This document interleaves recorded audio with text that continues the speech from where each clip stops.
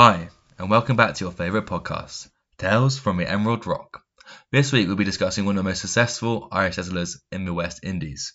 It will track his story from start to finish, and we will analyse certain sections to show how he was able to achieve the success he did, despite being handicapped by being an Irish Catholic. Of course, we are talking about William Stapleton, the bane of Carib Indians, and the mighty governor of the Leeward Islands. So, let's start with his early life. He was the third son of Redmond Stapleton, which made him the youngest child of the family. He was born in Ireland and was of the Old English lineage, as his family claimed to have descended from a Norman knight, which settled on the island during the reign of King Henry II. This meant that as he grew up, he was indoctrinated into Irish Catholicism, but had very royalist beliefs.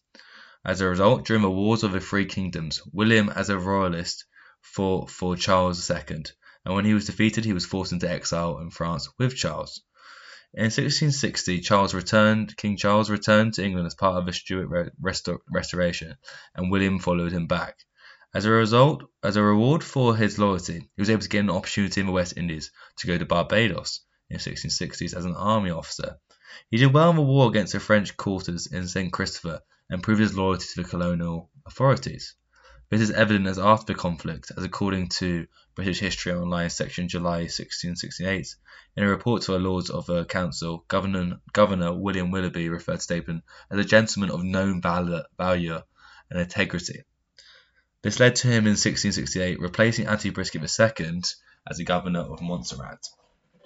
Similarly, according to British History Online section July 1668, he was hard due to his Irish heritage.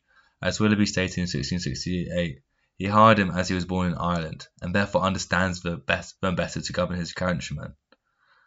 This would prove to be true, as he balanced the interests of the British and the Irish masterfully.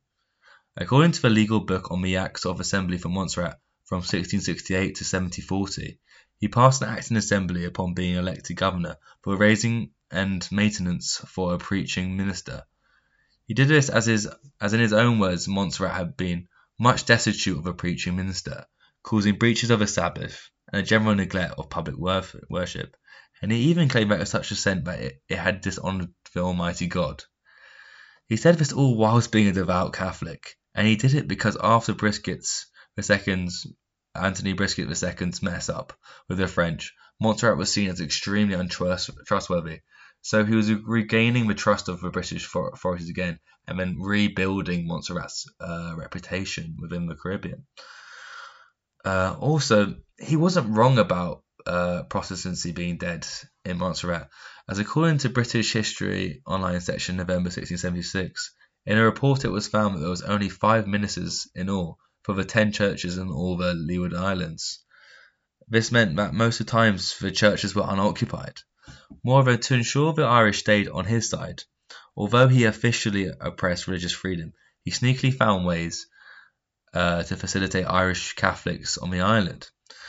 According to the legal book on the Act of Assembly for Montserrat from 1668 to 1740, he encouraged his brother, who became the next governor of Montserrat, to pass an act which permitted justice of the peace to perform marriages. This previously was only allowed to be done by Protestant ministers, which denied many of the Catholics the ability to get a real marriage on Montserrat, which was important as it meant that their children wouldn't receive the privileges of lawful children, like receiving inheritance, which meant that their land wouldn't be inheritable at all.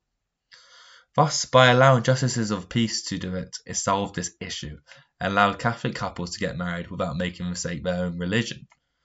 Eggleston explains Stapleton's tactics beautifully by stating that Stapleton works out a balance between a concealed penal code, one that was dictated by external British authorities and wanted the oppression of Irish Catholics, simultaneously with a penal reality where the Irish were allowed to practice their religion in secret. This balance ensured that everyone was happy with his governorship and led to Montserrat's reputation being rebuilt. Furthermore, he got the English and Irish wealthy planters on his side by securing them property rights on Montserrat. This can be seen as in 1668 he passed 2 laws. According to the legal book on the Acts of Assembly for Montserrat from 1668 to 1740, The first law was an act for condemning all lands left to His Majesty in the said island of Montserrat, which took away all ownership the Majesty and the settlers had of the land away. This was important, as previously land used to be leased to settlers, so it meant it was easy for British authorities to take it away from you. So the most important thing here is that it removed the king's ownership of the land. Secondly, he passed an act for reinvesting all properties in the lands, which reinstated the settlers' ownership, but instead this time it was no longer a lease, but they actually owned it. This pleased the landowners on the island, as it added much more stability and protection to their investments in Montserrat. And as a result, this allowed Stapleton to get away with illegal property acquiring through the Caribbean without being challenged by other planters.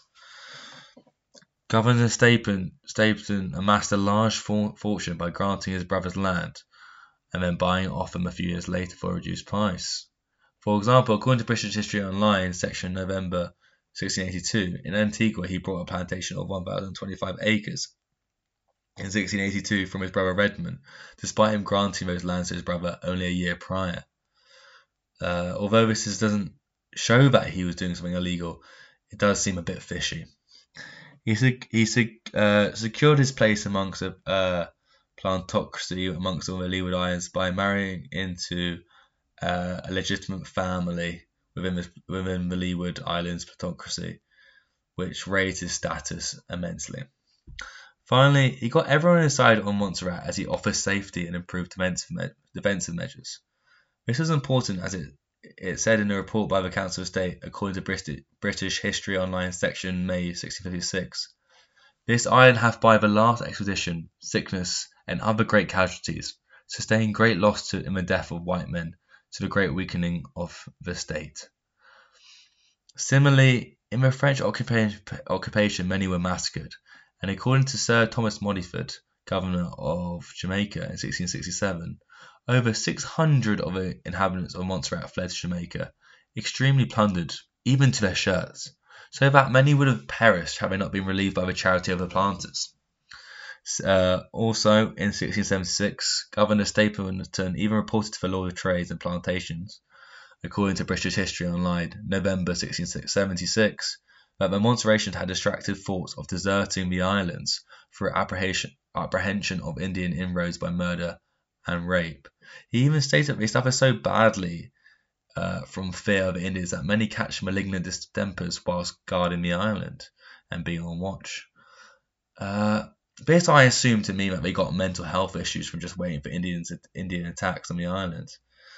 He helped shore these worries and fears by increasing investment into defence, as during his and his brother's governorship, based upon data from public expenses from 1670 to 1680, it made up 40% of their total public expenses.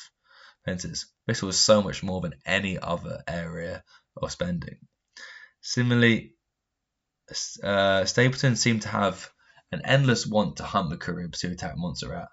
In a report to the Lords of Trades and Plantations, according to the British History Online section, June 1676, he even laid out a speech for the importance of, in his words, destroying the barbarous heathens, the Caribbean Indians.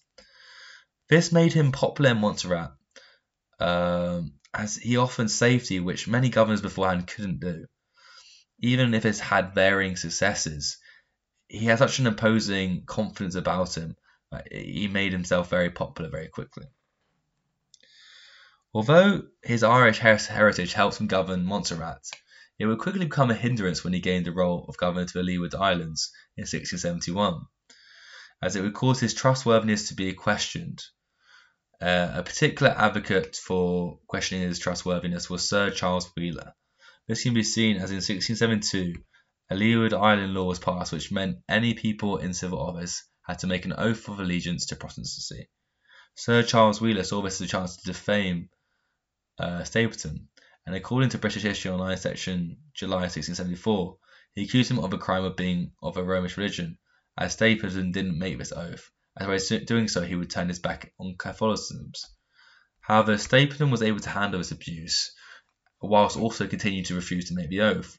He did this with a brilliant response in a letter, according to History Online section July 1674, to the king, where he stated he hopes he has enough religion to save his soul, but what little he has learnt, amidst the noises of drums and trumpets in his Majesty's service, and he prays God it may do him no good if he would not venture 1,000 lives, if he had them to defend his sovereign's rights, or to destroy all manners or persons, emperors, kings, popes, or prelates, invading any part of his Majesty's territories. Minus exaggeration within the speech, it was an extremely poignant and great speech to show his loyalty to the king, as the message within it was to say that he had unequivocal loyalty to the king, and within it he points to his many years of service in the army, especially when he talks about the noises of drums and trumpets, and when he talks about destroying all manners of persons. He is referencing the amount of people he killed, the blood he has spilt for his majesty, and wanted once again remind him that he would never betray the king. This was an extremely effective response, and even made Wheeler begrudgingly let it go, and say that he was short of Stapleton's fidelity. Overall, through this balancing act that Stapleton did of controlling different interests and trying to show different sides of himself, he was able to remain the governor of the Leeward Islands for 15 years. This is a perfect example of how the Irish settlers were able to forge strong political and economic careers in the Caribbean, despite all the restrictions imposed upon them. As through this intelligent way of ruling, he was able to secure such a large legacy and become one of the wealthiest planters and most memorable planters in the Leeward Islands.